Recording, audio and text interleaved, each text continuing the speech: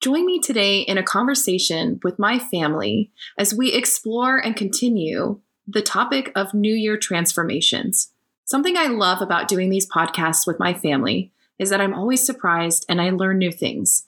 Today's episode, it took me in places I did not expect to go, and I think we really navigated it together and tried to understand in a deeper way what we're each bringing to the new year and how we're each personally transforming and what that means for our family. I hope you enjoy this episode of The Good, the Bad, the Family.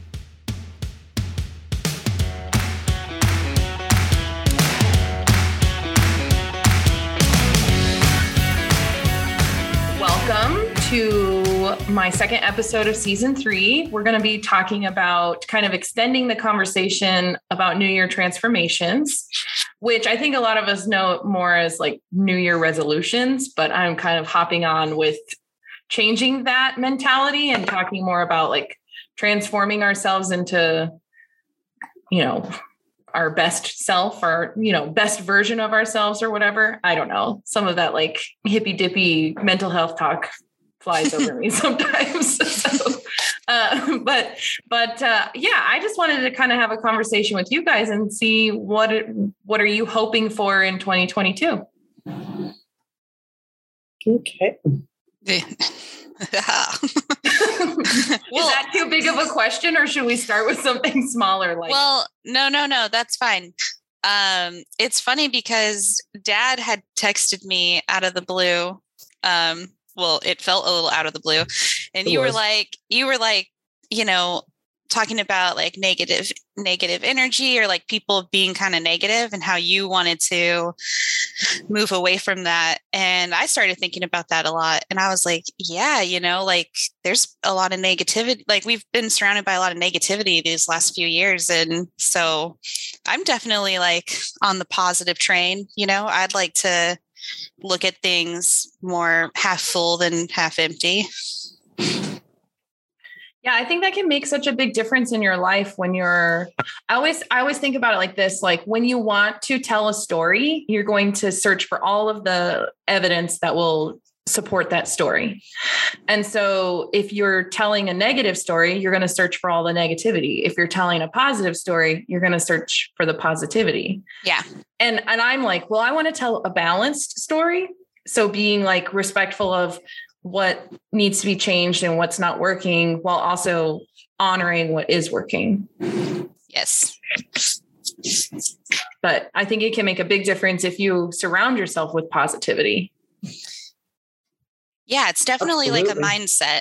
It's a practice though, because I think some people think that people are just really positive people, but it's like, no, I mean, it's an action that you're doing. You're choosing to like consciously be aware of that, Mm-hmm. I think anyways. I agree with that.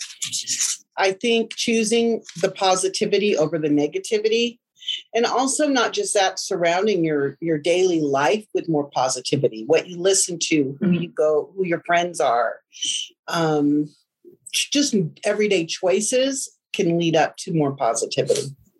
Mm-hmm. So when you were talking, Dad, when you were talking to Debbie about it, what was the context? Like what were you thinking of specifically? Well, not to make Debbie butthurt, but I felt like she was generating a lot of negativity in her life. And I was like, Debbie didn't used to be that way. And so I just thought it would be cool to get, and I got to tell you, it doesn't, I mean, we all are that way, but I wanted to see the old Debbie who was a lot more positive about life and life outcomes. And I think COVID is, and Debbie, I'm not speaking for you. I'm just feeling, this is my feeling. No, this is good. COVID made her a little bit more paranoid about everything. And then, you start complaining about the people around you. And trust me, I see it all the time. Here at home, I mean, we complain about things, but guess what? At work, I don't tolerate any complaints from anybody. And it was like I want to be a little bit more like that. Like, don't complain, do something to make the situation better, or find something positive in a person instead of the negative about them. Like and it can be anything. It could be like teachers that aren't vaccinated, or it could be students that whatever. COVID is just so on our forefront that it's hard not to talk about that. Yeah. But like, I just want positivity more in my life than negativity. I still kind of like negativity sometimes. So I'm not going to, I know it's terrible. And I'm looking at Annalise's face and I'm sorry, it's true. Negativity can push you to be a little bit better sometimes. But I just don't want to complain about people anymore. I want to find the positive. Even like some Becky gave me in my stocking some of this insult a day thing. And they're actually hilarious. I can't think of one of them. I was trying to remember one, but they're hilarious, but they're insults, but they're kind of funny. And so like, I want to play on all kinds of things, but motivation, Debbie, that's what we were talking about, looking at motivational things every day, like finding one thing to motivate, gratitude. For me this year, it was more about gratitude. Because I've had a lot of adversity this last 7 months or so. Yeah. 6 months. I've had a lot of change and a lot of adversity. And so in checking in with myself, it's like, well, I can look at the negativity because there's been a lot of challenging moments, a lot of challenging days, but I'm choosing to be grateful for what's in my present moment. Like when I ride my bike and I'm out in nature and just having looking around and like being thankful even for my cup of tea, like acknowledging it. And when I do come into those moments of negativity, because we all do, right? Is just like, okay, this is how I'm feeling. And whatever that is, how can I change it? And taking accountability for myself and saying, okay, I feel like this. So what can I do to create more positivity to feel better? And there's always something we can do. There's an action that we can take, whether that is just saying I'm grateful for whatever, or reaching out, or I always find for myself being of service fulfills me.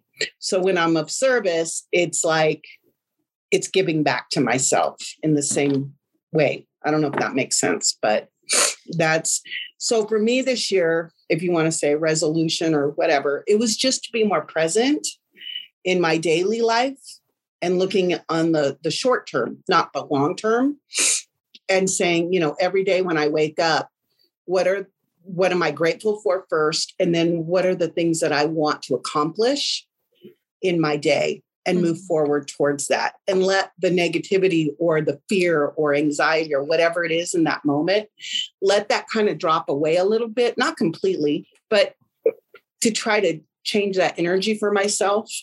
I find that I'm more productive in my day, and I end my day happier when I do that. Well, and I think I hear kind of from both of you, it's the same thing of like recognizing what is not working in your life and how you can kind of move from that and transform from that. And that to me is really important, because I think so often, and I kind of caution with what you're saying, Mom, because you don't want to live in negativity. You don't want to live in fear. You don't want to live in anxiety, but you also can't ignore it or say that it's not functional, because I think that every emotion is important. Every feeling we have is important. And when we don't honor it, and this is what I talked about in my first podcast of this season, was honoring our experience, honoring ourselves. And so how do we honor that fear that we have without it consuming us? Right. How do we allow it to transform us into what our goals are, into being our best self, because I think fear is important. I think anger is important. I think sadness is important. And if we want to push it to the side and change it and say, no, that's not right that I feel that way, or judge that feeling, then I think we're missing on an opportunity to really honor ourselves and what we're experiencing. Because like you're saying, you had so much change in the last year, so much loss and grief. And if we try to push ourselves through that to be something we're supposed to be, we miss on the opportunity to really grieve. But it's not to say we have to live in that grief every day, because that could be right. And I guess that was the point I was trying to make. I do acknowledge it when it comes up, and I do allow myself to feel it and process through it. And then look more to what are some healthy solutions, and sometimes that's reading something that inspires me or allows me to cry or to just be present. I guess the big thing that I'm trying to do this year is to be more present in the present moment, be there in the present and not allow myself to get sucked into the past or get too far ahead in the future, because that takes me personally down a road that then I stop moving. Then I can sit all day or nothing gets accomplished because I'm I get sucked into it. So it's really important for me personally, yes, to acknowledge it, to feel it, to process it in the present, but not get into what do I need to do long term or, because I find that for me, my brain just can get consumed with it. And 3-4 days can go by and I'm still right there thinking about that, and I need to, and it's not that I need to, I don't want to do that. I want to be more productive and I want to experience the joy that's in my present moment. I want to acknowledge that more than I want to sink into those other feelings. Mm-hmm. But it doesn't mean that I don't experience them or acknowledge them, I guess I would say. Mm-hmm. What about, sorry, go ahead, Debbie. So I wanted to kind of go a little backwards to what Dad was saying, because I feel like I didn't really get a chance to get in there in that moment. But it's really important, I think, because I'm seeing that a lot of other people are kind of experiencing what I'm experiencing, these feelings. And you touched on something, Dad. You're I want to see the old Debbie, this positive person and stuff. And through some education and learning and stuff like that, that's not really a good goal for me to have, to go back to, because maybe that's, you guys saw this very happy, positive person, but that person was also not assertive, not standing up for themselves, being walked all over, in their friendships and at work. Yeah, I was a people pleaser. I was a yes person. And a lot of people liked that because I would get things done, or I was a good friend, or I'd really show up in big ways. But it's that wasn't filling my heart, And yeah, throughout this last couple of years of kind of more isolative, I guess, experiences, kind of being more alone, just in our compact family. Or I don't know, that's not the right way to say that. Your main family. What's the word for it, Lisa? It's on the tip of my tongue. The family unit. Yeah. Your immediate family? Your immediate family. Yes. Me, Dylan, Lily. I'm seeing that yes, it's really easy to get sucked in by the world sucks mentality, because, in a lot of aspects, it kind of did. And I don't want to pretend I didn't feel that. No, it's healthy to I want to just commend Lisa for you saying, you got to honor all your experiences, honor the emotions, every single one you feel, because it's a part of what's going on. Mm-hmm. You don't want to get drowned out in any emotion too much. To be positive all the time is not healthy. To be negative all the time is not healthy. So yeah, you said a word, balance, and I feel that's really what I'm searching for, but I don't want to go back to that person who just was, I don't know. Hey, Debbie, please don't equate me wanting you to be a little bit more happy and positive with you being the old Debbie or whatever. I have always wanted you to be more aggressive about the things that you want and be more honest and open about the way that you feel about things. So if that's a transformational thing for you, to where you can say, hey, Dad, hey, Mom, hey, Lisa, hey, Dylan, hey, Lily, this is what I want. And you need to do it that way. That's fine. I just was seeing a streak of negativity through COVID that I had not seen you have. And I saw nothing positive in it. And that's all I'm talking about. I'm not talking about, the old please everybody Debbie. I actually don't even. Your experience during COVID was much different than my experience during COVID. So how can you? Yeah. How can you can't really compare? Like, and some people had much more heartbreaking experiences during these last few years than I did. I mean, you can't kind of compare and be like, you had it harder, you had it easier, or like, you should just. I don't know. We all can get through it. It's like, that's just not, I don't know. Well, and I think what I'm kind of recognizing in the experience of COVID as a family, like the wider family union of all of us, parents and siblings, is that we all had our own reaction to what COVID brought up for us. And so like during COVID, I feel like I experienced a lot of great things, and I got a really great job. I connected more with my kids. Like that was a different thing for me than it was even for mom, who was around family, but still had not related to COVID, a lot of grief. And so we had these life experiences that came, whether COVID was here or not. And we also had life experiences that were brought up by COVID. And I think the biggest thing is that acceptance that there are different experiences, and that both your experience, my experience, Dad's, Debbie's, Becky's, all of them coexist with each other. And the feelings and reactions we had to COVID and to whatever was happening during the last 2 years, we accept that those things happen and that we responded in the way we did.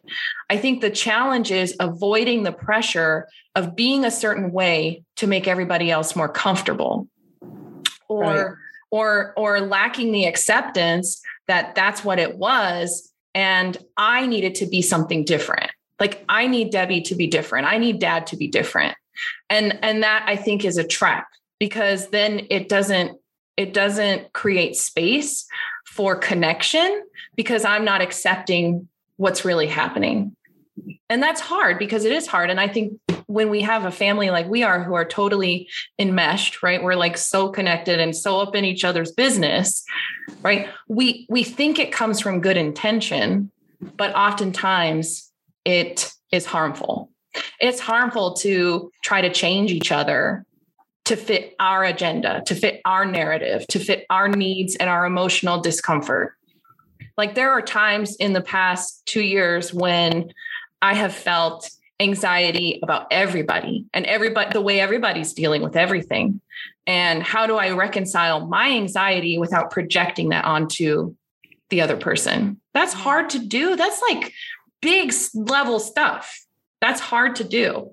And I think the more that we do these kind of podcasts and the more we talk about this stuff, the more we're going to have to face that awareness that a lot of times we project our own stuff onto each other. Mm-hmm.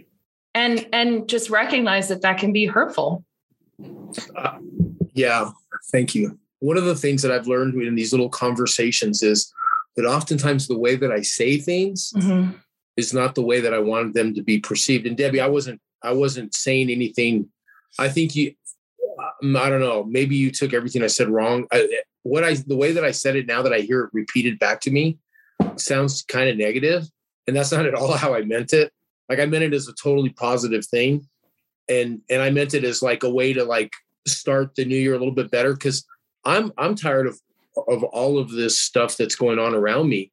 And I'm like, well, I can only deal with what's around me. I can only control my immediate whatever area, and so I'm going to do that. I'm going to try to do things a little bit differently. Well, I mean, I have a team at work that's the same way. And I feel like me and Mom are kind of on a similar pathway too, with that, that kind of transformation, maybe. Mom's had so much bad shit happen that I don't even know what to do with it. I don't even mean to say this badly, but that's one of the reasons why I don't like having friends, and because I don't want to lose them. And like losing Bear, like that sucked. Mm-hmm. Losing Coach sucked. Angie lost Debbie, that sucked. But it all kind of came to fruition yesterday. Sorry, I don't mean to hijack this conversation, but Mom didn't want to go to the Lobo game yesterday, and I had Becky and Curtis's tickets. And so I thought, okay, I'm going to call my friends. Okay, well, I have one friend, Flo, and he already has season tickets. So that was out. So then I started looking for somebody to go with. Like, I have no friends. I called Robert. I called Steven. I called Travis. I called Tony. Everybody has COVID. Oh, no. Yeah. So mom bucked up and got dressed and went to the game with me. And it was fun. It was actually fun. They sucked. But anyway, but it just, it's like one of those things like I have my family, and that's enough for me because you guys are amazing. Like, I'm so blessed. I am so blessed that I have an amazing family. Is that it? Where'd mom go? Mom's like going in and out. That's it. I'm done. Oh, I have so much more to say. I could go on for hours. Dad, I think that's really sweet. And I think something that our family is really kind of growing into. And it's hard because it's hard to transition from being kids to adult kids. Like, we're always going to be your children, but now we're adults and have our own children. I think what our family is growing into is this idea of, like, instead of saying, I want you to be this way, right? I want you to be this way. I think we're transitioning into, like, how can I show up for you? Like, I want to be supportive of you. How can I do that? Because we're all adults and we all have, like, our own autonomy, but we still want to be connected like we were when we were a family living together in one house.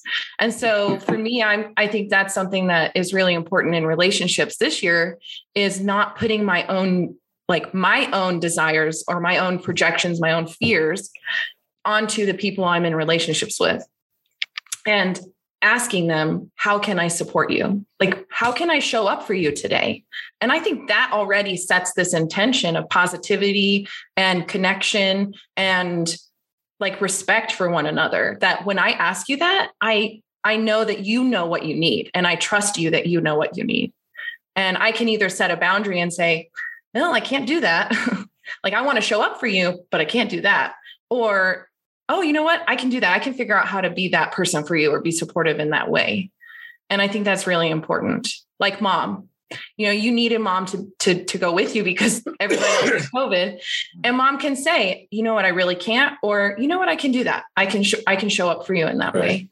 And I think that's how I hope 2022 will be for our family and for, like, relationships I have with other people. Is less projection of my own fear of not being good enough and more just acceptance of everybody else. Yeah. Mm-hmm. I love what everything you just said. I really resonated with that. Yeah. Like, Mom, you even kind of said something about this a little earlier about, like, taking some self-accountability. Like, and that was something I've been talking to everybody, like all our family members, I feel like, a lot lately, and having, like, good conversations, and like, something that that's been on my mind a lot is, like, taking back my power of, like, I am in control of my life. Like, I can make choices that I know will help me or, make me feel happier or, like, whatever. Except, I really, don't you hate when you try so hard though, and just everything goes wrong? Like, I'm like, I love biking, and Dylan was so sweet, and he got me, like, a bike carrier for the back, to have Lily sit in it. And, I'm like all pumped. I finally figured out, how to get it in the car. And then I'm, like, trying to put it on it's just, everything is so hard. I don't know why. Like, putting on these bike carriers is not an easy task when you don't know what you're doing. And then, but it will get easier the more you do it. After I've done it a couple times, I'm like, okay, this isn't as hard as it was before. But you get the whole thing on, and then you get Lily's helmet on, and you get her in the thing. It's all cute, everything's great, and she just starts screaming, like, the entire time we're riding. Oh, no. Hopefully she'll get used to it. Like, I'm gonna keep taking her. She'll learn to love it. I was just like, of course. Do you remember when you first took Lambo her? in there with her. Remember when you first took her and she was, like, looking around on? I think it was in, I don't remember, a wagon or something. Yeah. And that's, I mean, she'll get to that point. I have to tell you, the bike thing is kind of interesting. I gave Mom a bike for Christmas because I knew she wanted one. But I was really worried. First, I was worried that she might not actually use it. Then I was worried that she might have an accident and get hurt. Then I just like all of the worries come out and then I was like, oh my God, what are we going to do? How are we going to get it around or what, there was all these other things like you're talking about, but it's all good, man. Watching mom get out there and ride her bike for like an hour isn't it so crazy. Fun? It's so fun. I love it. Loving it. You don't like biking? Annalise like, nope. No, you guys are crazy. Riding bikes is like so uncomfortable and challenging. Well, not if you get the right bike. I can say that. I'll tell you, there ain't no seat. There's no seat that I can sit on where my butt won't hurt after sitting on it. Okay. I'm going to bring my bike to Wichita when we go next month and let you try it. You're going to be amazed. Okay. I will. It's so comfortable. It really is. But the thing is, that was a big thing for me this year, trying something new, trying something that I hadn't done, in a long, I don't think I'd been on a bike in over 20 years. And, just feeling like I was a little nervous at first, but I told myself I pushed through that fear because I wanted it. And I think that was a good lesson for me. Yeah, you're a little, like Dad said, I was a little afraid, like, what if I fall and hurt myself? Mm-hmm. But then I'm like, well, why would I fall if I'm being careful? Why would that happen? What are the chances if you're riding safely and, you're going slow and you're giving yourself space to like figure it all out? You're not trying to be like zippity on it right away, Mm-hmm. And that's what I've been doing. I've been practicing in the neighborhood so that I'll be able to go on a bike trail, but doing it in steps and allowing myself to progress. And I'm going to start working out here pretty soon. Next week, I'm going to start working out, and then I'm going to do it the same way. I'm going to start slow and give myself permission to progress, and I know I'll get there. This last year was a huge change for me with my diet. I started changing the way I eat, and it was the same thing. I had to start slowly, and I think at my age, at 61, it just showed me that anything is possible if I want it. And that's really exciting for me. That's really, really exciting for me because I have control. I have power over my desires or my dreams. And I don't have to hand them off to someone else to fulfill that for me. I can do it myself. And that's very empowering because I haven't done that in a number of years. I've let other people, my children, my husband, whatever, kind of, project on what I want and let them kind of give it to me if they can. And you know how that is. It's never enough. You've got to do it yourself, So like I said, just, reminding myself that I am strong and that I'm capable is a big change for me. Mm-hmm. Big change. So Annalise, I have a question. Okay. Wait, hold on. I don't want to rush over though. Mom just shared something really big. Yeah. And I want to put a pin in what you're going to say. So don't lose your question, Dad. But Mom, I want to know, like, for you, this really big transformation, was there a moment or was there something where you had that like epiphany that it was up to you? Because I feel like so often, social media and movies and TV and reality shows with like the focus of helping people transform gives this illusion that like, we're just going to feel it. Like we're going to feel like we want to do it and we're going to do it. And I have felt 10,000 times in my life that I want to be a certain way and the feeling is not enough. So what was that for you? I'll cry if I talk about it, but it's just basically, I felt really alone. I felt really, really alone in my grief. And I had a lot of time alone as well. Mm-hmm. Because of COVID. I wasn't, as a massage therapist, I wasn't able to work for a long time, like 9 months, 10 months. And then I hurt my hand and had to have surgery, so I couldn't work. So I haven't even worked now in 6 months. Mm-hmm. And I have a lot of alone time. And before, when I was working, I was seeing people and talking and socializing. So I didn't notice those areas in my life where I was lacking taking responsibility for myself, my mental health, my emotional health, my physical health. I was distracted by all these other things, I think. And so the aha moment for me was feeling really alone and saying, why, asking myself, am I alone? First of all, no, but why do I feel alone? Mm-hmm. And maybe like Debbie, that's maybe where you got to that point where you changed your thought process. When I asked myself, no, I'm not alone, but why do I feel alone? Because I'm putting myself in a space to be alone. Mm-hmm. I'm not getting out there. I'm not communicating. I'm not doing these things that I want. Mm-hmm. And so only I can do it. Like you said, I can't project on you to fulfill what I need. First of all, you don't even know what I need, and so I had to really come to terms with what do I even want? Well, I want to feel alive again. That was my starting point. I just want to feel alive. I just want to feel the air. I want to feel nature. I want to feel connected. And so how do I feel connected? I have to get out there. I have to do things that maybe are uncomfortable. Like the bike was a good example. I'm starting to see some clients in their home. I've adjusted my career with my needs and what's best for me, not what's just best for my client, and draining myself and all of those things. So creating space in my day to do the things that I enjoy and not depleting myself for others. So finding the balance, again, going back to that word balance, finding the balance. But the aha moment for me, going back to that question, was feeling very alone. Yeah. And what can I do about that? And why do I feel alone?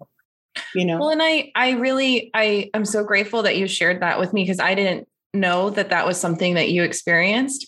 And it makes me think, because I often reflect on like, well, how can I support that for you? And I just think for you to be so vulnerable in taking those risks and those leaps and like doing things for yourself, that's a position of vulnerability, because you're changing the way you did things into being something new. And I want to be supportive of that vulnerability. I want to create a safe space for you to explore these new things that you're working on. And that's what I hope to do for everybody in the family, is create a safe space where we can figure out what we're doing, because we're always changing and growing. But what you are doing, Mom, is a really big thing. It's a really big deal. So I'm so glad that you shared that, because I didn't know that was what you were experiencing. And that's a really big deal. Well, and it's hard, and I'm sure you guys have experienced this too. It's hard to express, like when you do feel alone, that's an emotion, feeling lonely. But I can't project that onto you guys. You're so busy with your families and your own life and your own goals. And to ask you to, do that, I knew wasn't even probably possible. It'd be asking a lot, but more importantly, it was, I've been so happy most of my life. I haven't always felt that way. And I think COVID really created space for me to find the balance. That was the positive side of COVID for me, is that it created space for me to have go internally and look at myself instead of everything external, to really know who I am, because I've changed a lot, and I'm in my 60s now, and life is a little different, and my goals are different.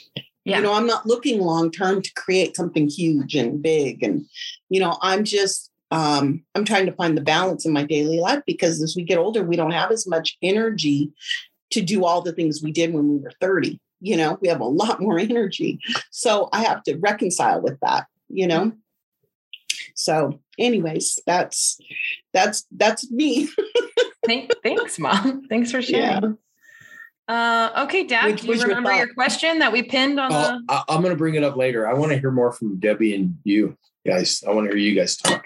Well, I just had hearing Mom, that I am so happy that you shared that with us. I mean, not happy about all the the crap, but right, like just that you're, and I can see it. I mean, I think everybody sees it, like the action you took to make change in your life. It was so like glowing, you know what I mean? And I know it's a daily thing, right? And I'm thinking of like you and I really resonated with feeling lonely. Like, but it's interesting how we were experiencing that same feeling, but at very different stages of our life, you know, like right. You were kind of in like forced retirement almost with COVID, you know, like not that you didn't want to work, but you weren't allowed to work, you know, right. Because of the rules. And then, you know, I took a pause from my career to be a stay-at-home mom. And,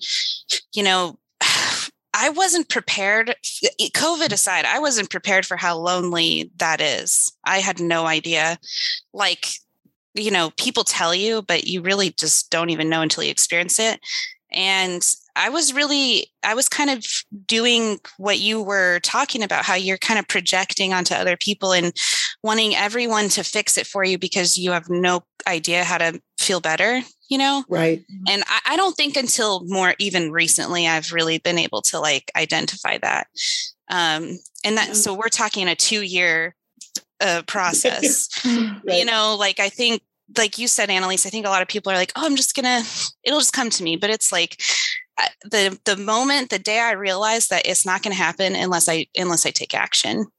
And I feel like I'm finally there. I don't know. I still need to, you know, get some things sorted out. Like I really got to put in the effort, and it's hard.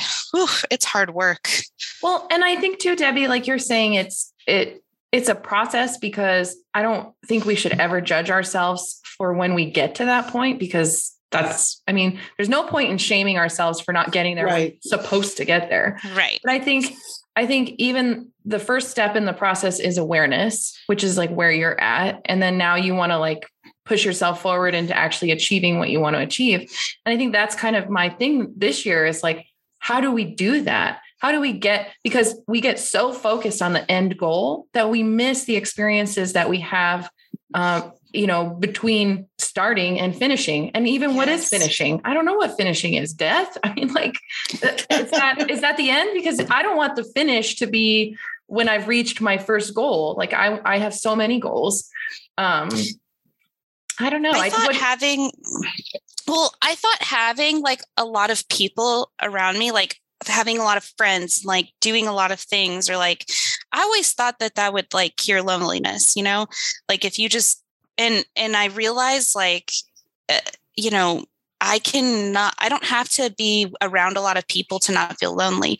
Like I am around a little person all day, and that's, you know, a different relationship than like your friends. But, you know, like I didn't realize how much like life we really weren't experiencing, you know, and it doesn't have to be these grand things. It can be just walking outside of your front door and walking down the street, like how much life you can experience in just that little bit of moment, you know?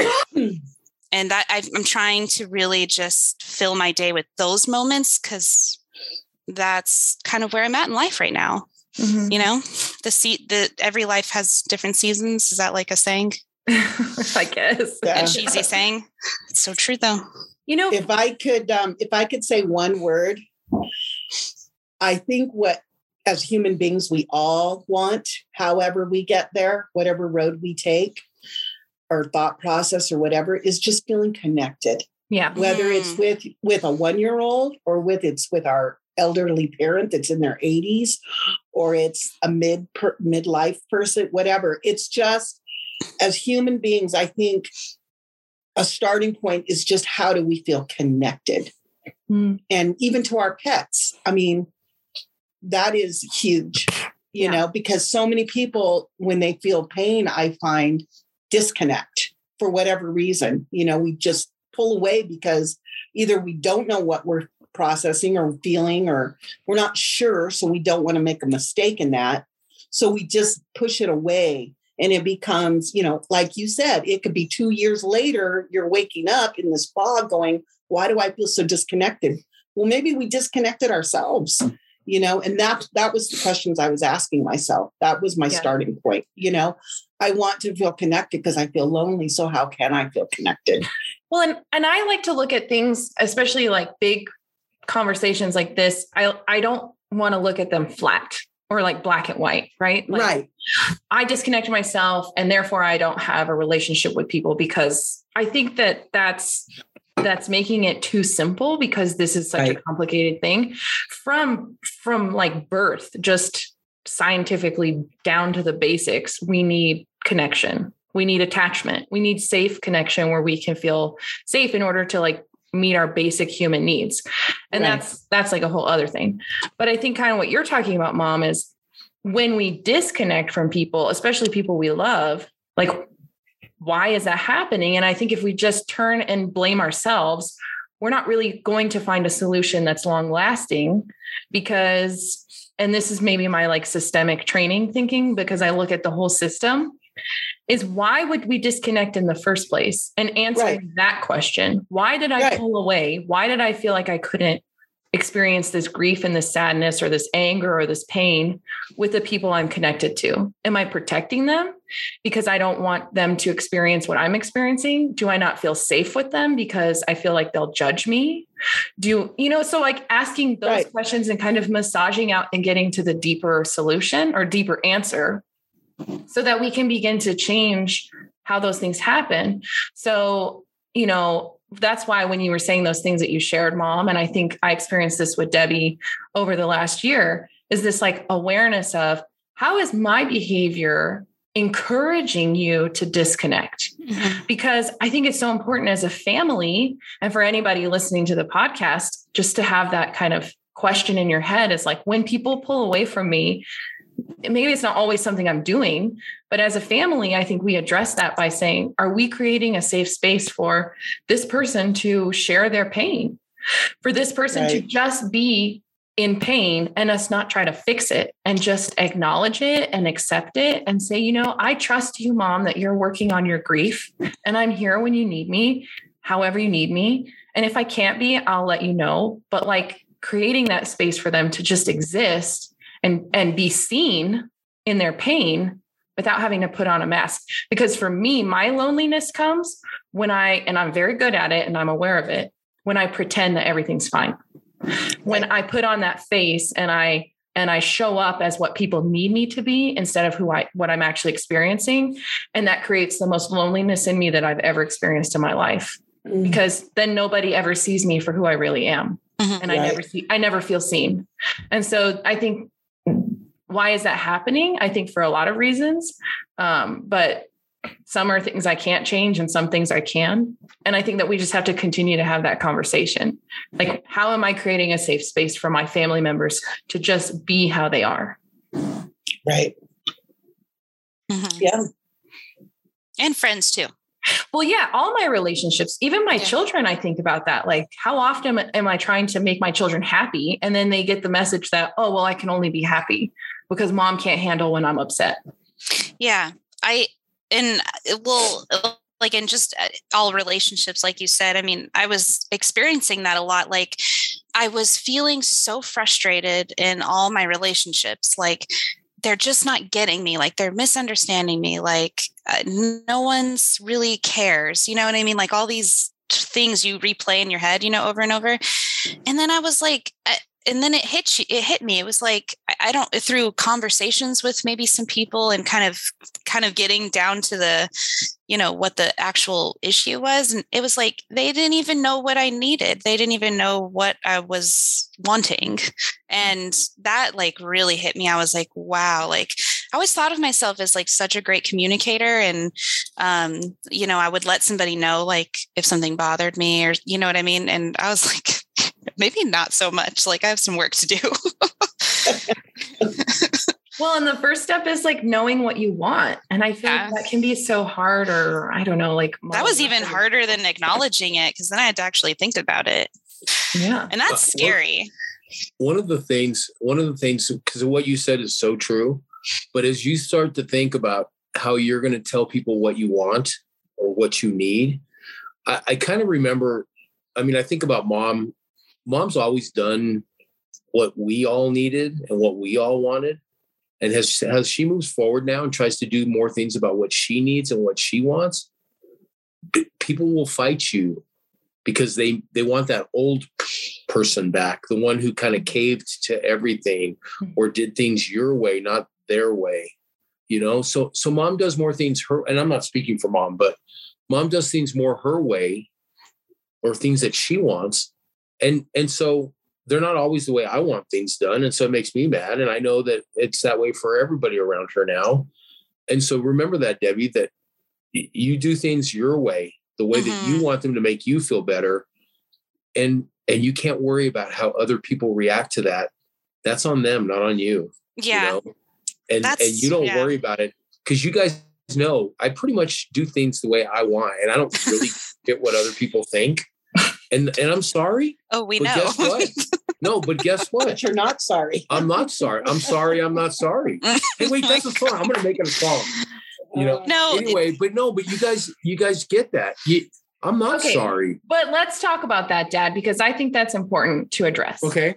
In talking about balance in relationships and creating a safe space, how often does your needs overpower the needs of other people and not create a safe? Because I'm not saying you have to I think there's a balance, right? In creating a more connected relationship, right? You're kind of saying, well, I just do whatever I want and I don't care what other people think. And to me, that's not a relationship.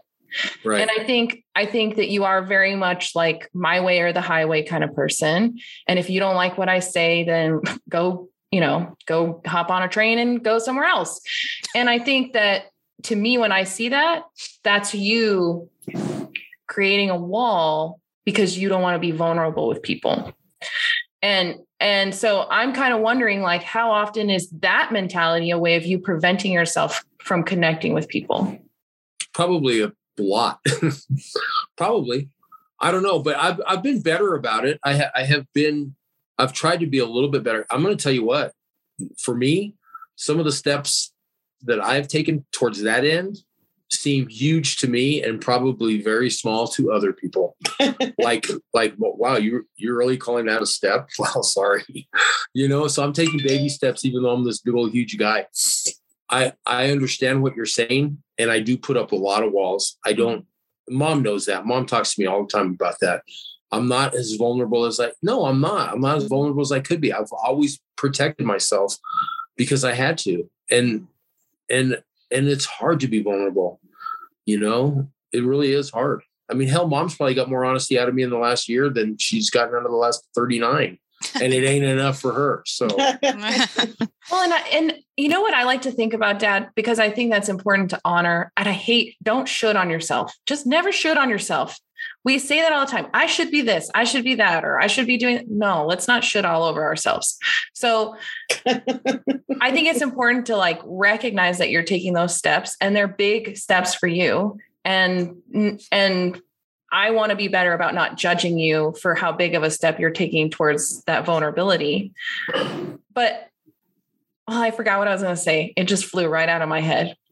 I guess what I'm trying to say is we all have the right to have our experience, right? We all have the right to have our thoughts, emotions, our behaviors, set those boundaries and do what's best for us. I think that there has to be a line, though, is that when it starts to harm other people around me.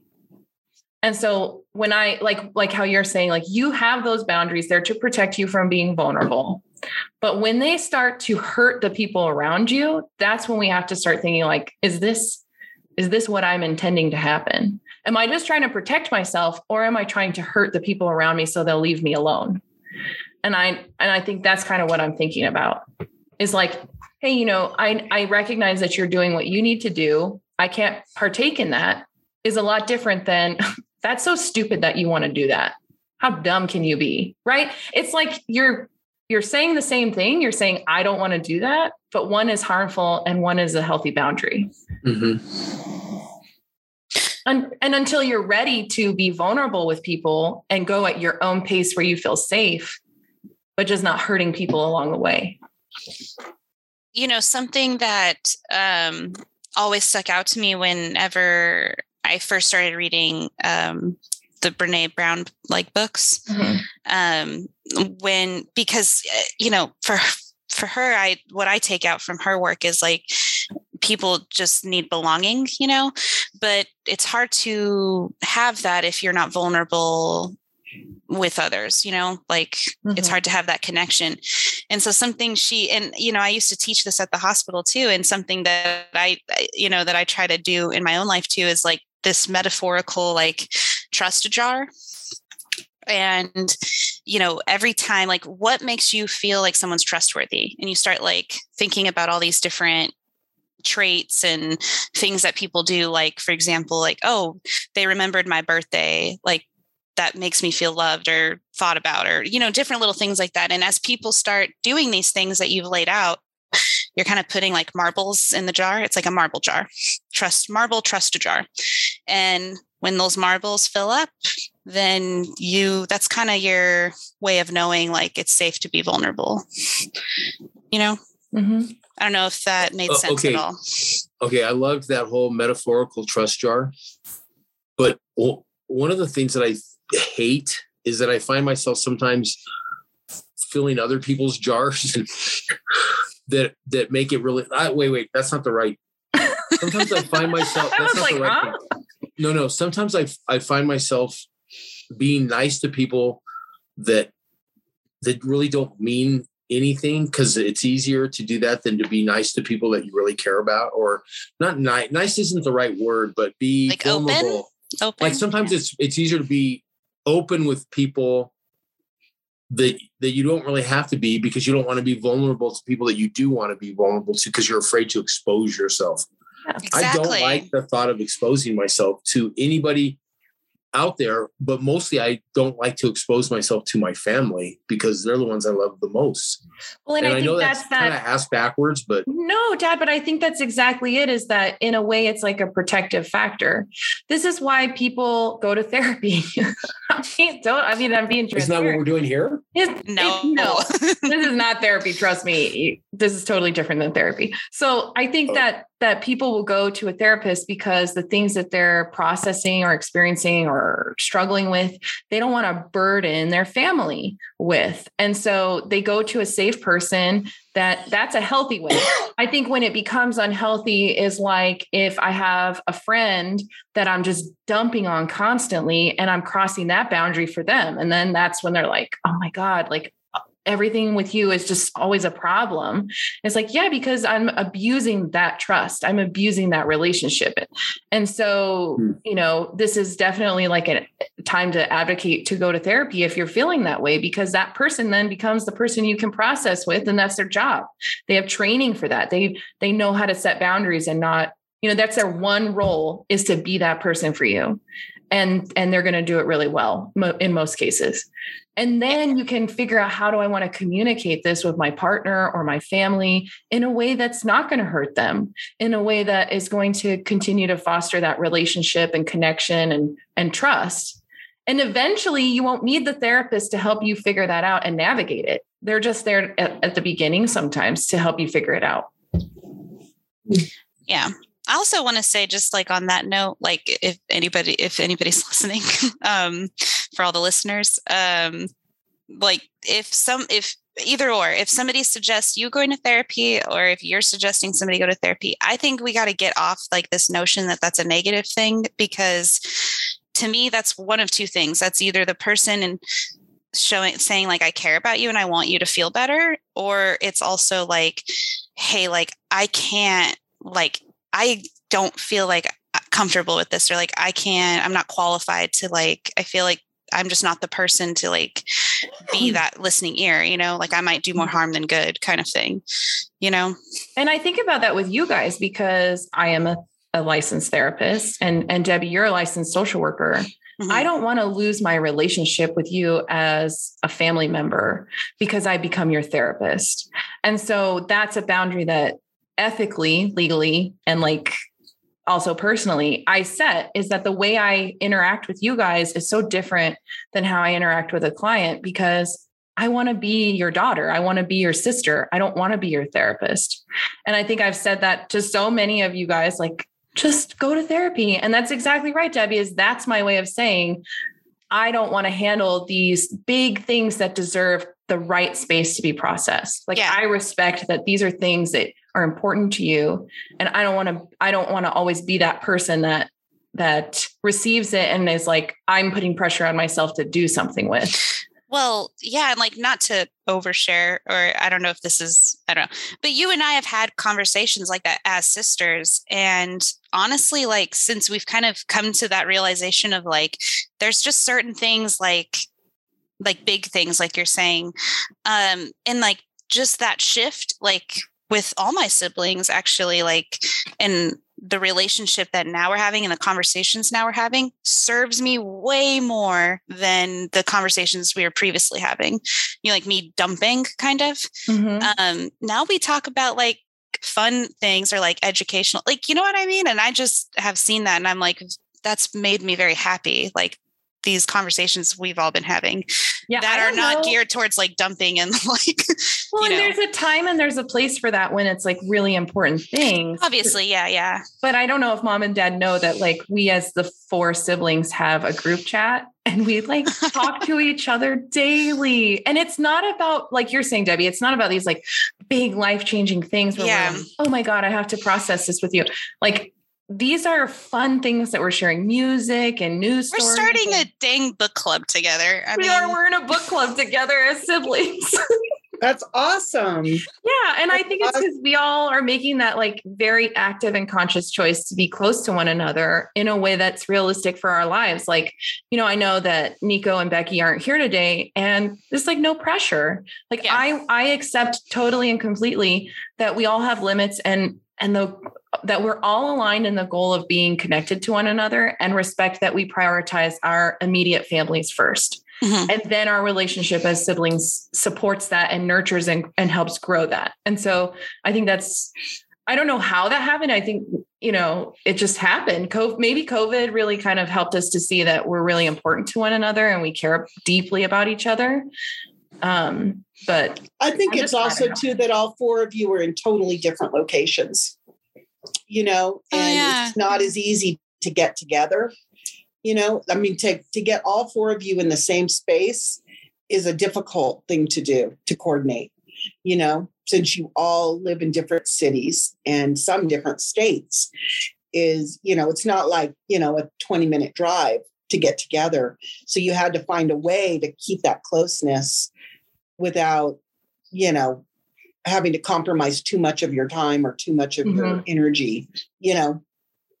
And so you found the chat better to do that, you know, because you can leave something and then when that other person's available to read that or respond, they do it on their terms. And I think that's how that probably happened, you know. Well, I do think that's true, Mom. And I do think it's a miracle that in February, we're all going to be together in California. And it wasn't some planned out thing. It just kind of February. happened. I thought it was March. Or Nick's birthday. No, we're going out for Nick's birthday. Yeah. Oh yeah. Yeah. You guys will be all together. Yeah. Yeah. So excited. So Annalise, just on a totally randomly strange side note. Okay. I see behind you, you have the 3 sisters. Okay. And all I can picture, just in this randomly weird sense of humor that I have, I just picture Nick laying on the ground in one of those poses, poses like that, laying on the ground in front of you guys with like a soccer ball or something in his hands. And it just kind of almost to mock the 3 sisters. That's so funny. So you got to find that little statue. Oh, I would love to. That would be a great addition. I do think we're going to try to go surfing when we visit Nick. I don't know how that would be cool, but that would be well. That's why I got in wetsuits. Okay, before we move on to our like current event things, Dad, did you want to ask that question? I haven't forgotten. So it was a little bit more at you and Debbie about. So this is about transformation versus whatever resolution. So how are you both going to think about transformations when you guys have the family situations that you do? You know, Nate's constantly traveling. You got 3 kids. You got to deal with COVID in the schools. You know, Debbie, you have a husband who's working from home, but you're thinking about whatever you're thinking about, maybe having another child or maybe going back to work or whatever. How do you guys even start to think about fitting transformations into your life? I mean, I really want to know, because that's like a tough thing. I'm like, I'm old. Like, I don't think about transformations like you guys must, you know? Just for me, like I'm trying to meet myself where I'm at right now. And, for the last 2 years, I've been very lonely. I've been very unmotivated. I've been really like kind of a hermit almost. And what's fueling me is just this motivation to like have a more active lifestyle. So I'm not thinking in terms of like, I want to lose 50 pounds. I want to eat healthier. I just want to have a more active and like, I'm thinking wellness. Like if that was my one word of the year, it's wellness. And so I'm thinking of all kinds of things that make me feel more well. And I'm really focusing on the like physical aspect of things, like reconnecting with earth and reconnecting with like physical activity. Cause I was an athlete my entire life. And I mean, I got to get back to like some physical activity because I know it makes me happy. So there are ways to incorporate that into your already life. So I'm meeting myself where I'm at. I have a toddler. Like, it's not realistic for me to like think I'm going to be this like CrossFit gym person. Like, that's not going to be me, but I can do it in other ways that also honor motherhood, you know? Right. Or parenthood, I should say. So it's kind of back to your question, Annalie, is that how does a person take that step even when they're not really necessarily feeling it? The desire's there, but the daily is the reminder of, oh, it's just easier to sit here and watch a TV show, or it's just easier to, how do you start? And for me, it was literally just I started with trying to get ounces of water in every day. That was my starting point. I am going to drink whatever ounces a day. I'm going to make sure I do that. I'm going to commit to that and then get used to that. And when I did change my diet and everything else, it took me about 2 months to get that routine and that habit where I didn't have to think about it and constantly be saying, this is good for you. It became more natural, like, oh yeah, I'm going to drink my water. Like, I didn't have to remind myself because I didn't feel like drinking water. Like you said, how do you do? And I think it's really just every day doing one thing consciously to change and commit to that. And that will propel you into the rest will kind of come along. It just kind of does. I mean, you just kind of figure it out. I don't know how else to say it. But you as the person, if you want change in your life, you have to make those first steps, whether you feel like it or not. You have to, if that's your goal, if that's what you want, if you're choosing that, then you have to choose to do the work because there's no other way around it. I think breaking down that stigma of like on one hand, like you're saying, Debbie, I'm not going to be this CrossFit person, and that's not who I'm going to be. And I think, we have to kind of break down that idea of what we think we should be, or like what makes us successful at our goal, and create our own goal. And like you did, Mom, it just was as simple as drinking more water and not wait for that feeling of, oh, I'm going to be motivated. And I think there's so much power in our self-talk and our narrative that we have in our head, because going down to even just like the neurological level and how we create these pathways, what we say to ourselves changes those pathways. And so if we've said for so long that, oh, I'll feel better if I lay down and watch TV, and we continue to like that shame cycle, and that's what we're telling ourselves is that story of, oh, I'm a failure, or I messed up today because I was tired and I ate fast food, and then I'm done because I'm a failure. Right. That's the story we told ourselves. Right. Instead of the real story, which is today I needed a break. but tomorrow I can do it. And so it's kind of just like, how are we talking to ourselves about these things? What story are we telling ourselves? And for you, Mom, it was a story that helped you be successful. Finally, you started telling a story that helped encourage you to move forward. And the same thing for you, Debbie. Mm-hmm. And I think that's kind of the story that I'm working on for myself. Is a big thing for me is time management. I have huge opportunities this year, huge goals. And it's interesting. The last 2 weeks, the first 2 weeks of 2022, I have done more than I did probably all of December in 2 weeks. And I have had more time with my kids because I'm sticking to my schedule. I'm putting in time. This hour is for podcast planning. This hour is for social media post planning. These 5 hours when I see clients. And then when school's out, I'm with the kids. And so I think for me, I don't always feel like doing it, like you're saying, but I'm like, no, if I do it this hour, then this is the hour that I do it. And I feel better later, even though I'm dragging. Right. Committing to it because the end result is what you really want. Yeah. Right. And I think it's kind of too taking a leap of faith. So like, I'm taking a big leap of faith this year in a lot of ways. And I'm not comfortable with that. And I have to kind of be okay that in order to grow and change, we have to be uncomfortable. And we want, so like everything I feel like says, and this is why I'm so kind of resistant to like TikTok therapy and social media therapy, is that it really puts this idea out that like, you're going to feel so much better when you change. And it's like, no, you're going to struggle. You're going to feel uncomfortable. Right. It's going to bring up crap that hurts. And it's all important to acknowledge. It's all good and useful information that is of who you are.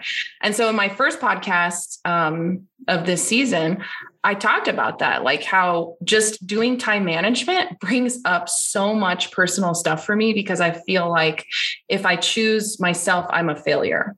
If I choose myself, I'm selfish. And so kind of having to break through that uncomfortableness of working on my own needs without feeling like I'm failing.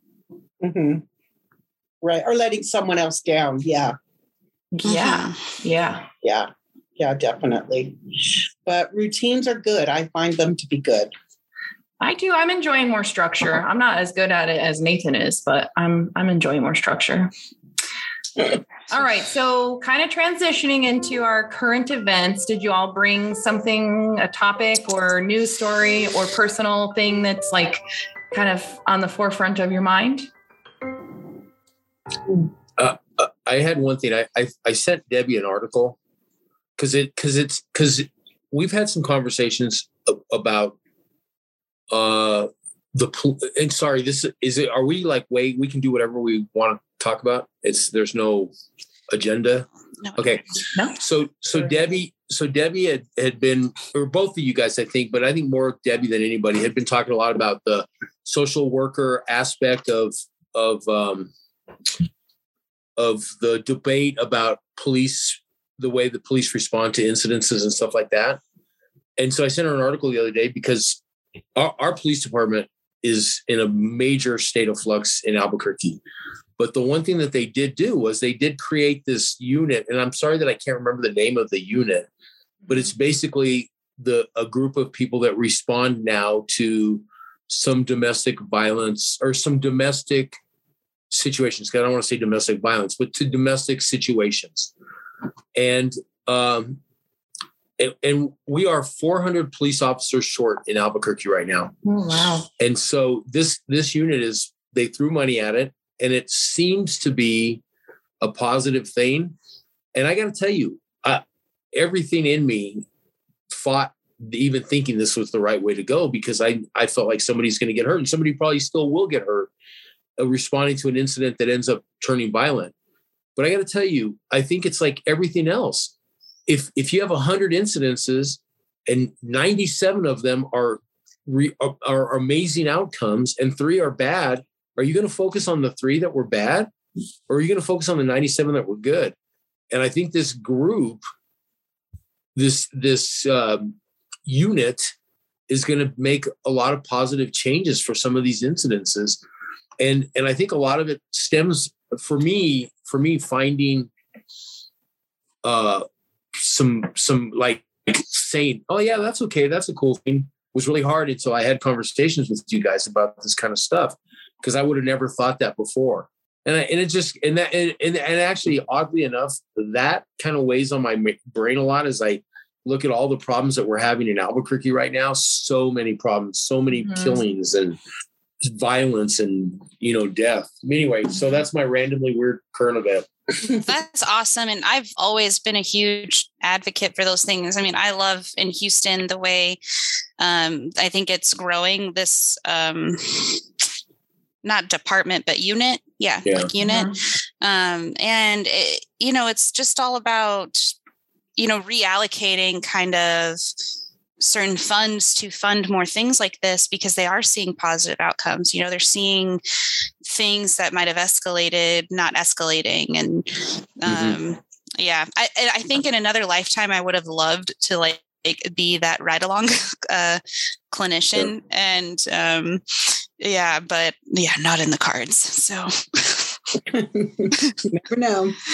I wanted to talk about this current event, but I just feel like I don't know enough about it to really speak on it. But maybe you guys heard about it or know about it. The hostage situation in Dallas yesterday, last night. Dallas or Houston? Dallas. The synagogue? Uh-huh. I've not heard much about it. I thought it was in Houston for some reason. No, it's in Dallas. Was it in Fort Worth or Dallas? I was trying to look it up. I honestly looked for active live news coverage of it, and I couldn't find anything. Yeah, and there is an article that I just pulled up. The only thing that I can just skim on is that the person that the suspect is dead. And did he kill anybody? No, he had 4 hostages. They were all okay. One of them was the rabbi there. Was it a hate crime? They think, from what I was reading, they think it was related to somebody who's in prison in Fort Worth or that area, the Dallas area. I don't know what prison that is, but yeah, somebody that was arrested for anti-terrorism charges. And I did read the article. It was a person who was what do you call it when you get convicted of terrorism? And the incident happened in New York, but when they were sent to jail, they were sent to Texas for the jail there. But the incident itself happened in New York. Oh, interesting. Yeah. That's why I said, I don't know much about it, so I can't speak on it. But that was something I was, last night I was having dinner with my friends, and we pulled that up and we're like, oh, dang,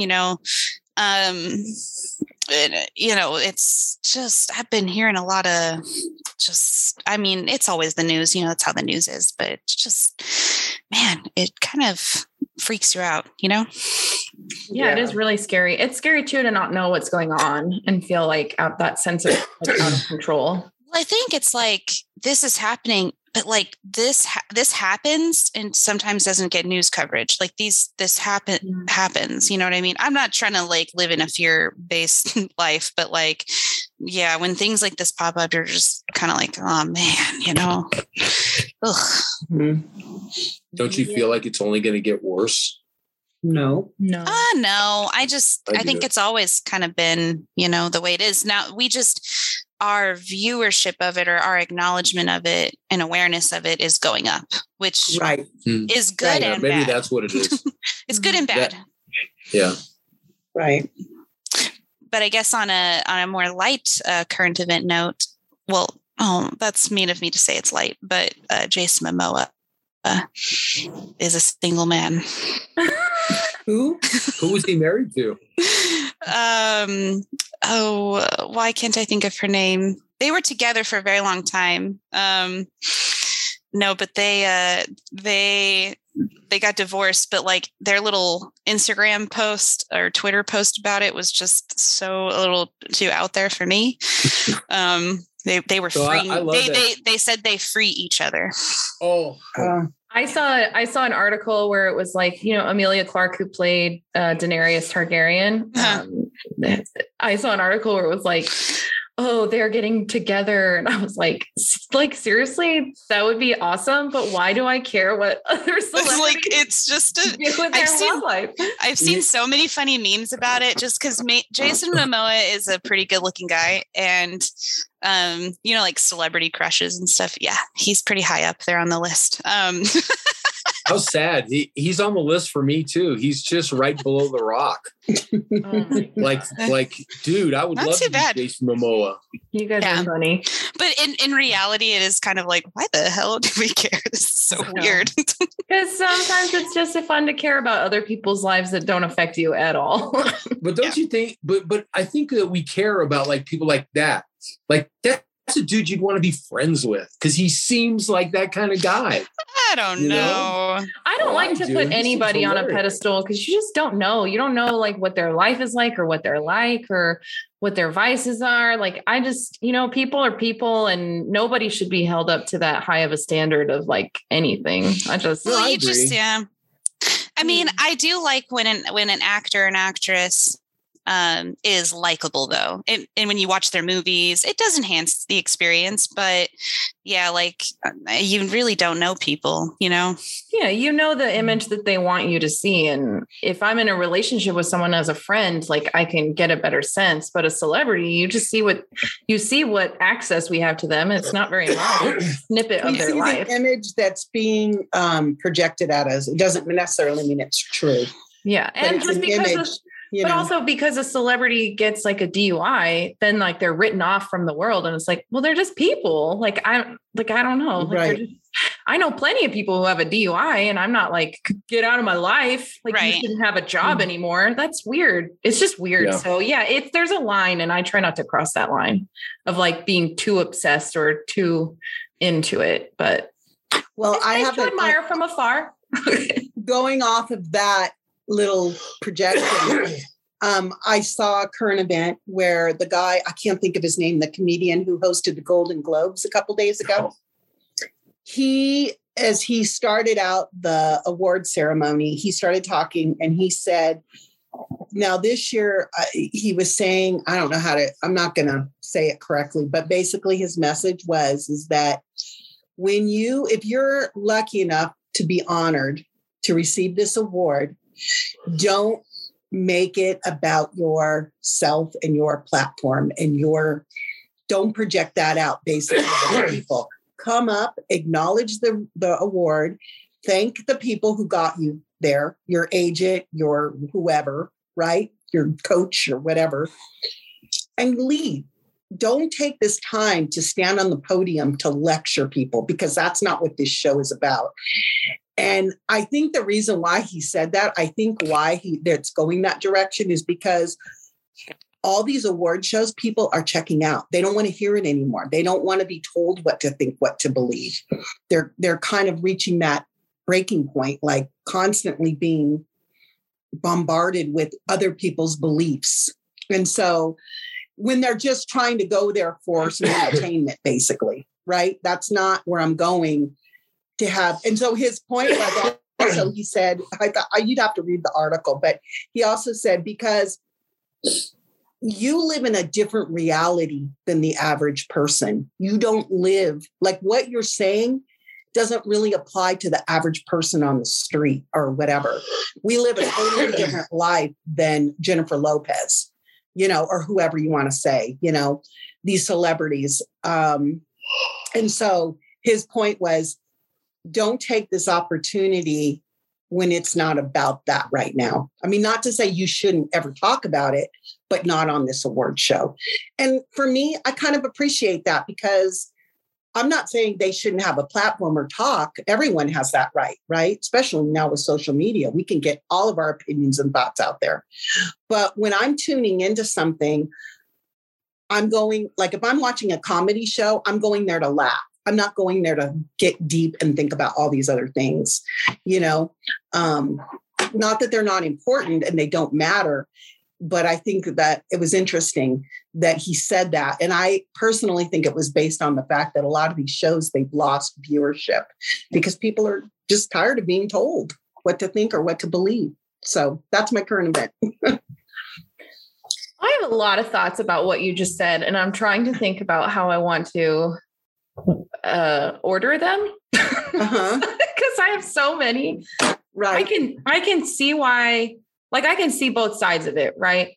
But I think there's like something important to maybe just like questions to kind of ask to get a deeper understanding of why it is the way it is.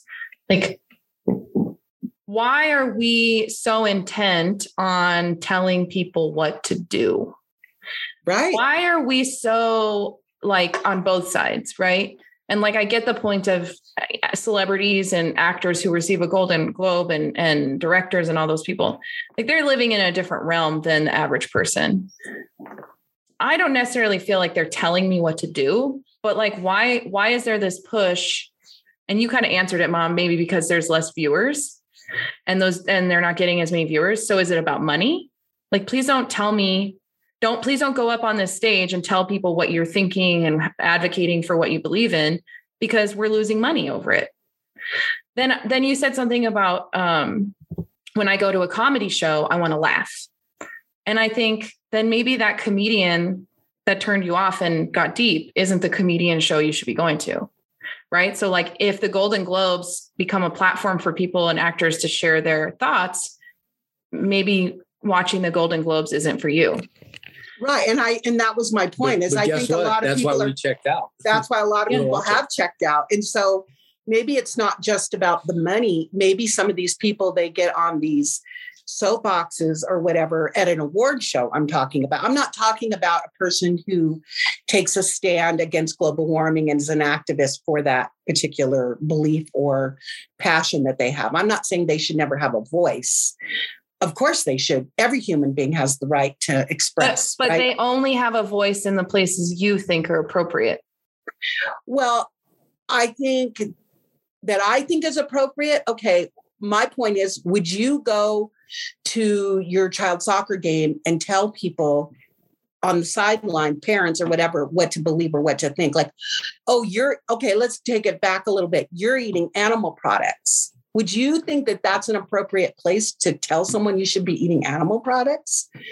Because people do that. People look down. Like, I'll give you a better example. Here's a better example. Because this happened to someone that I know. They went to a yoga class, but the yoga teacher saw them before the class outside smoking a cigarette. Yeah, then don't go back to that yoga class if that yoga teacher said something. And that's my point, is that I think these shows where people have gotten up and expressed, like, you've got to do this or whatever, I think the average American is saying, I don't want to hear that anymore in this context. And I think they're hearing that now. The Golden Globes, for instance, were you talking about them? I think they're hearing that now. And they're realizing, okay, how do we want this show to go forward? Because they have the right to say it's their show, whoever the producers or whoever creates that show. They have the right to say, like, you only get 2 minutes to talk. They can cut you off. They have the right to do that. It's their show. So if they're saying... But I guess what I'm saying is you hand somebody a microphone and you're like, these are the rules that you agree to. Like, I don't know why the host is saying that. That should be something that, like, in your behind the scenes. Well, I think there's a couple reasons. I think there's a couple reasons for it. Number one, I think that the viewership is gone down. And second of all, I think that they're trying to tell people, like, we don't have enough time for all of you to come on and do something like that.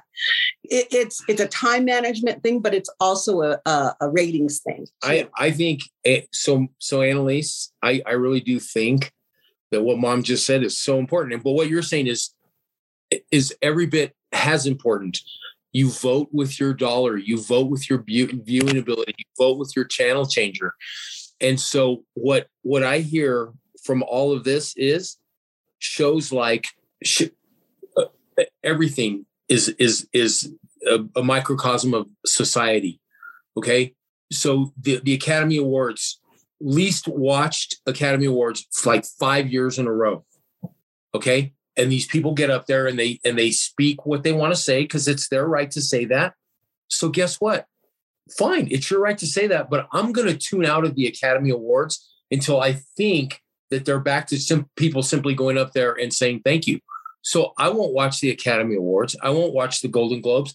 I have voted with my clicker, and I don't watch those shows. But do you see the problem in that? It continues to like create these vacuums where I only hear what I want to hear and you only hear what you want to hear. And we never have a place. No. You are so missing the point, Annalise. Yeah. My point, at least, and I think Mom's point might be the same thing. I'm not watching the Golden Globes to listen to some freaking actor rant about how his views on the environment. Or anything. I'm watching the Golden Globes because I want to see who won Best Picture. And I want to hear that person go up there and be humble and say, thank you. That's what I want to see. If I'm not going to see that, then I'm not going to watch it. But I also feel like what you're saying, if I want to have that discussion about, say, global warming, then I'm going to reach out to maybe social media or the YouTube news or whatever. Well, I'm going to do my own research is what I'm saying. No, yeah, YouTube, whatever. You're going to do Google, but I'm going to do my own research on it. No, I'm going to do my own research on it and come to my own conclusion. But it's my responsibility. I'm not saying like people can write or put out there whatever they want, YouTube, whatever, Facebook, Twitter, whatever. If I choose to go there, then I have ways to get that information. Right. But when I'm watching a show, whether it's Game of Thrones or anything, I mean, I'm making a conscious choice. That's what I want to do with my time in the moment. But some of these... So I'm not trying to say that because you're a celebrity, you don't have a right to say how you feel about global warming or whatever. I'm just using that as an example. Of course you do. But not in that context. But I guess what I'm saying is I totally understand what you're saying. I completely understand your point of view. And I see what you're saying, that on this award show, you don't want celebrities to go up and use it as a platform. I understand that. What I'm saying is I disagree with you completely and fully and totally disagree with your point of view. And that's okay because I don't watch that show because I don't watch that show, not for any reason other than Sunday evenings are not the time that I want to watch. Right. And it's boring, Debbie. That's true. That's what I was going to say. I was like, I don't know if the viewership's gone down. Like, just think about how much the Academy Awards, these used to be big events, the red carpet. Okay, there's so much more entertaining things out there now. People are not interested in this bull crap anymore. Well, and I don't care what you're wearing or what dress you have on. Nobody cares. It's too expensive for me. I can't buy it anyway. It's not relatable. And it's not that it's not relatable because of the speeches that they're giving on when they win the award. Right. It's not relatable because why are you spending millions and millions of dollars on this event when I'd rather go watch a TikTok of people talk about like the guy, what's that guy? The goofy hat guy who gives reviews of movies and Marvel stuff. Yeah. Like I would so much rather watch him than to watch the Golden Globes or Academy Awards. I can YouTube Leonardo DiCaprio's speech, his acceptance speech on YouTube. I think people, because I was going to say too, like a lot of celebrities, they're celebrities or whatever, but some of them in their outside work are very big advocates for certain things. And, they've spent a lot of time in those areas and they do have extensive knowledge about certain things, like not all celebrities, but some, have done work. Why shouldn't they be allowed to speak about it? I mean, they are advocates. Of course, you're going to speak on it any moment you get, especially a huge platform like nationally televised event. Right. Of course, they're going to speak on it. That should be the expectation that when we watch those shows and you hand somebody a microphone, they're going to talk about whatever they want. And if it's not what you want to hear, whether it's on a celebrity award show, on a comedy show, on a whatever, on a live YouTube or a podcast you really love, and they have a guest that you're like, I just can't handle it. Right? Like we don't have to watch it, and that's okay. Right, but I guess I don't understand. We agree. I guess I don't understand because that's exactly how we feel. We all choose what we want to watch based on what we want to watch. And the difference is, she's not saying that I was bringing it up as a current event, like the fact that guy said that. Well, and right. what and is that saying about, what is that saying, like, and that's what I'm saying is that I don't understand why in like the opening speech of an award show, that's what they're talking about. Like that's not accepting that this is what it is. And so to say like the Golden Globes should be a certain way, they are what they are. Like I'm going to watch them or I'm not going to watch them. They are what they are. I think you're You're taking if I don't like it, I'm not going to watch it. You're taking it way too far, though, Annalise, because it was simply a comedian making a statement to draw a huge laugh. That's one of those laughs that uncomfortable laughs, because it's kind of true. People are tired of listening to all that. Many people are, and that's all it was. We do vote. If I don't want to watch something because of how I feel about what's the statements that are being made, then I vote with my thing. And guess what? I didn't watch NFL football for 2 years because I didn't want to watch an athlete kneel for the national anthem. That's on me. That's not on you. That's not on Mom. It's not on anybody else. I chose not to watch the NFL. I chose not to watch any of that. But he could still do it. But I mean, But that's just my view. And they could still and how I feel has nothing to do with anyone else. And I have every right to feel that way. And so I voted with exactly what you said. I voted with my viewership. I chose to watch something else. And I chose to do something else. And actually, for me, it was actually really good because I ended up doing more things instead of watching more TV. Now you watch football again. But now I'm back to watching football again. Hold on. I'm curious. Why did you say, Annalise, you're taking it too far? Oh, I don't know. Because you were the only one who was commenting on. No. I think you were talking about. I don't mean that badly. It's just that you were talking about like, well, why did the comedian or why did the MC choose to say that or whatever? And I think you're missing the point. Mom, I agree with Mom's point of, I think it is about money. I think the Academy Awards and I think the Golden Globes and I think a lot of these award shows are tired of the ratings that they're getting, and they're asking people to just be a little bit more viewer friendly. I still think you dodged my question. You dodged my question. Why did you say, Annalise, you're taking it too far? I don't know. I feel like you were. I don't know. I feel like you were saying you were judging. You felt like you were judging us. I really did feel like you were judging me. That's okay. I feel like a better way, like, of saying you're taking it too far is like, I felt like you were getting this sense of being misunderstood, but then I think what maybe you're not accepting is like, it's not misunderstanding. Like, I mean, I understand you. I'll just speak for myself. I understand what you guys are saying, but yes, I agree with Lisa. Like, I disagree with the point, like because you were talking about the comedian. Yes. But then you inserted your opinion into it. Like you said, I really appreciated him saying that or him making a joke about that. Like, I'm sure this comedian, I looked him up. I have no clue who that guy is, but he has like a new show on Netflix or something. And he probably said it in a joking way, like a cringy joke. But it's also like, that's what I'm saying. It's also just like dumb joke. Like to me, it's like what, I think I advocate for anybody, whether you're a celebrity, whether you're a TikTok famous, whether you're an actress, like, yeah, if you feel passionate about this and it's going to help, in some way advocating for this, yeah, go for it. I mean, I just think recently, Emma Watson just did something very controversial and, she's getting a lot of heat from it, but fuck yeah, stand up for yourself. I mean, yeah, people aren't going to like it, but if you have a platform as big as that, I would kind of judge you for not using it to stand up for things that you feel passionate about. If you aren't that kind of person, you don't have to feel pressured to be the advocate for something just because you're a celebrity. And I think Dad, Mom, like, I agree with a lot of what you're saying. And I understand what you're saying about, like, if you don't like it, don't watch it. I think what the kind of thing that I'm adding on is don't try to change the show. Like, if you don't like the show, don't tell the show what to be and what not to be. Like how people are with comedians and actors in that sense too. Like, you don't like the way they make jokes. You don't like how they write their show.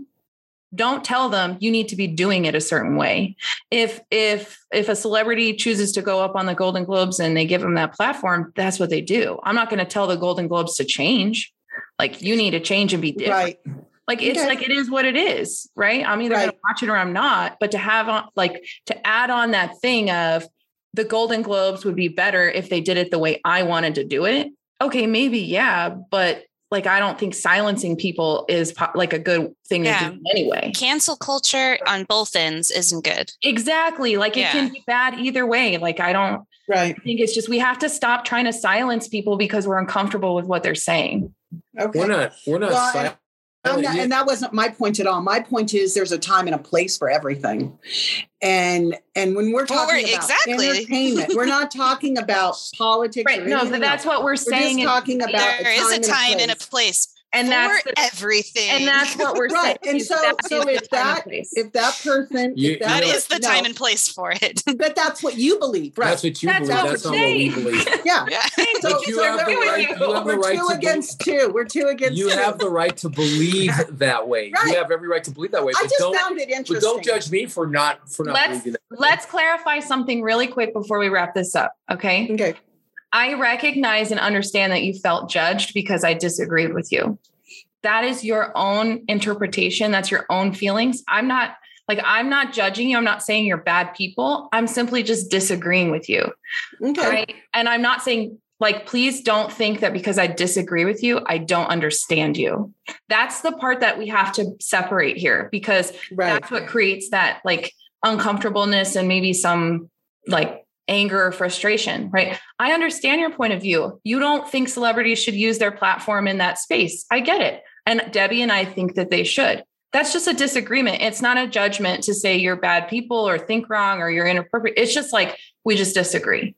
I understand what you're saying. And I would hope that kind of next time you don't say that, you don't understand me. Maybe say, I don't feel understood, because I think it's hard to speak for somebody else. Yeah. Okay.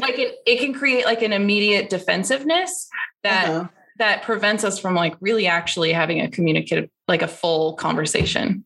Right. Well, wow. I didn't know my current event was going to create so much. I brought it up because I personally, I watched the audience go, oh, like some people gasped and some people clapped. Everyone had a different emotion about it. And I found that very interesting as a current event. I brought it up for that. I wasn't trying to get into what Dad and I believe or you believe or anything. Just it's really interesting to see how people view things so differently, Mm-hmm. It's really fascinating to me that we the way we do communicate and what's acceptable and what's not. Yeah. So that's why I brought it up, is that and I don't know what drove him to say that, if he was just straight up joking about it, because people have said that, I don't want to see that. So he's like, well, the hell with you. We have the right. And maybe he was just a joke to say, do whatever you want. But he was really joking, when he said that, because he was laughing. He definitely was laughing when he said it. And some people got the joke maybe, and some people didn't in the audience. But I just brought it up as just the thought of, because that's been such a controversial thing in our society, Definitely. People, No, I think it's good to have these conversations that we disagree on and are difficult. Right. I really have to go, but I wanted to leave you guys with something funny. Some of the things we said throughout the podcast, I was like, dang, we got some good lines right here. I was thinking some t-shirt designs, Lisa. Oh, nice. I'm just joking. But so here's t-shirt number 1. Don't should on yourself. Yeah. Okay. I love that. T-shirt number 2, step into your power. And t-shirt number 3, feeling alive. Feeling alive. 2022, feeling alive. Okay, I gotta go. I love you guys. Love you too. Talk to you later. Cool. Bye. Bye. Okay, before we all sign off together, I wanted to share my current event, which is the Dallas Cowboys playing the San Francisco 49ers. Yeah. Okay. And just there's not really much to discuss other than Nathan's a 49er fan. I'm a Cowboy fan. We're going to watch as a family. But I did think it was so cool what you shared this week, Dad, about Nickelodeon showing the game and having all this kid content for it. And I'm super stoked about that. So I can't wait to see. Have you seen any of the highlights, the previews?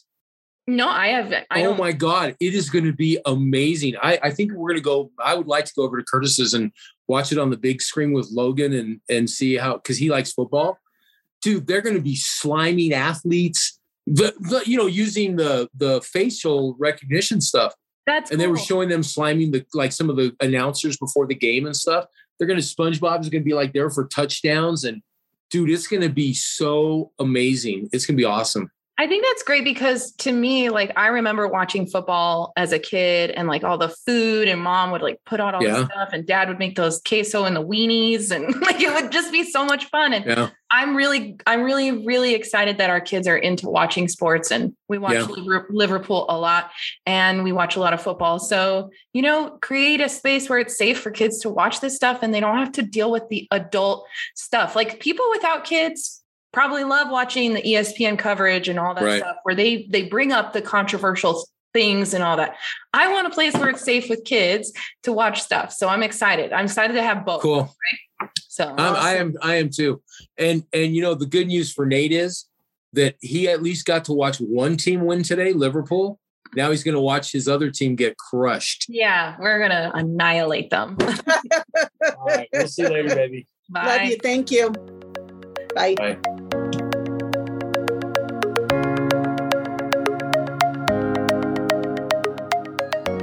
If you want to hear more, please subscribe. You can find me on Twitter and Instagram at aluceromft. If you'd like to share a story about your family, you can email me at contact@annaliseluceromft.com.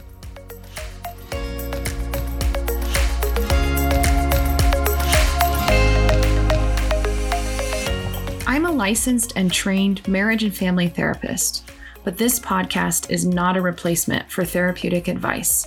If you need help finding a therapist, visit psychologytoday.com to find a therapist in your area.